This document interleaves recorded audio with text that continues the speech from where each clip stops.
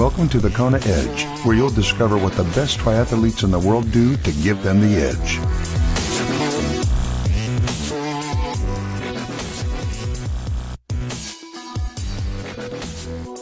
You're listening to the Kona Edge. It's great to have you with us. I'm Brad Brown, and let's get those running shoes on and chat some running as we head back to Australia now to catch up with Richard Thompson. Richard, welcome back onto the Kona Edge. Great to have you. Yeah, thanks, Brad. Richard, let's talk about your run, and we haven't spoken about it at all in our previous chats. Is it something you enjoy doing, or is it unfortunately a necessary evil? And it's an important necessary evil because it's the thing that finishes off the triathlon.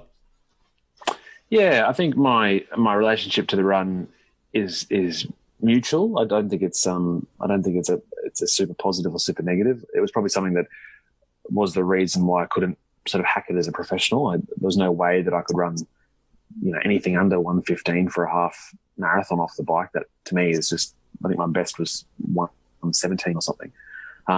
But certainly as an age grouper, the marathon, certainly after an Ironman, my times vary from when I started out. I think I did a 3:30, 3:40, and then I went to 3:30, and then down to 3:10s and 3:08. I did a 3:08 in Hawaii, and around that 3:10 mark is essentially where I'm at. I don't think I'm not spending enough time at the moment running to justify anything quicker than that. I mean, those are pretty decent splits as well, and improvement wise, that's phenomenal. I mean, particularly when you're running 3-hour marathons, just over 3-hour marathons. I mean, that's a huge chunk off it. So, what would you attribute that to? What are some of the things you've done that have really given you those gains? Yeah, I mean, it's certainly a boring answer to that question. It's a really good question, but it's a boring answer in that it's. I was fortunate that I started. I mean, just before I started triathlon, I started doing sort of 10K runs or half marathon runs. So the base slowly started building before I really cared for it to even know that it necessarily was building. The biggest improvement by far for me, and I don't know whether it's looking back, I don't know whether it's because of that base just coming to its fruition or whether it's because of this, but I did a proper marathon. But when I qualified for the first Hawaii in 2007, I had sort of 10 months between.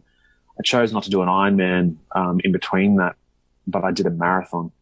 And so I knew that my run needed to improve if I was going to do well in Hawaii. And I did a proper, I think it was almost a 16-week marathon build where my swim and my bike, were affected for that time because you sort of drop a lot of muscle mass and you're not in the pool as much. But doing a lot of miles, a lot of run miles, specific run miles, I think improved my running dramatically. So that sort of build, that sort of sole focus was for me the key to, bringing that run down from what was a good run being a 3:30 to being consistently a 3:10 off the bike. I mean, that improvement is just incredible. Workout wise, what do you enjoy doing? I know you said about the bike, what you enjoy getting up out of the bed in the morning. I love getting out and going for a trail run, really cruisy trail run. I think that's great for the soul and also good for strength and endurance. But with a prescribed session, I think you can get found out by a just a basic descending run. So, I'm a sort of athlete that I can probably do because of my background with running and background as a professional, I guess. Give me enough rest, I can close to do anything you want on a track. So a number, 10 1Ks on a minute rest, I could do forever. But put me on a descending session and my overall endurance comes to the fore and I get found out. So something like, let's say a good warm up, a 70-minute main set might be, let's say, 30 minutes at aerobic, then 20 minutes at tempo, then 15 minutes at threshold, then 5 minutes at VO2 or something like that, if you like those sort of terms. But essentially just negative splitting it till you can't go any harder.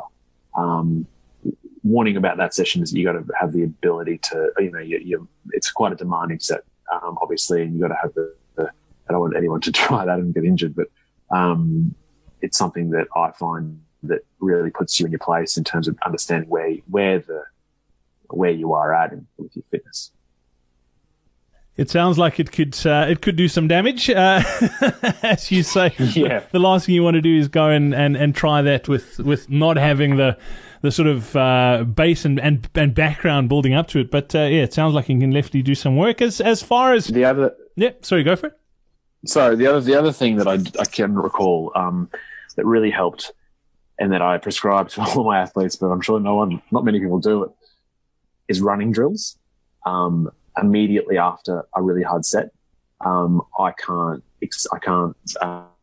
highlight the importance of that. So you're tired, probably also before the start of the set as well to set you up, but maybe 10 or 15 minutes of good quality running drills. So you can do one-legged skips, one-legged drives off from the back foot. You can do plyometric work and fast feet, all those sort of things. You do that 3 times a week, your form will improve dramatically. And I think it's a huge proponent that age groupers miss. Brilliant. Well, I think that's a good spot to leave it on for this edition of the podcast. Much appreciated, Richard. We look forward to getting you on to chat a little bit about your nutrition next time out. Thanks, Brad. We hope you enjoyed this episode of the Kona Edge. Run like the wind. Our next free online running seminar is happening soon. Sign up now on thekonaedge.com/running seminar.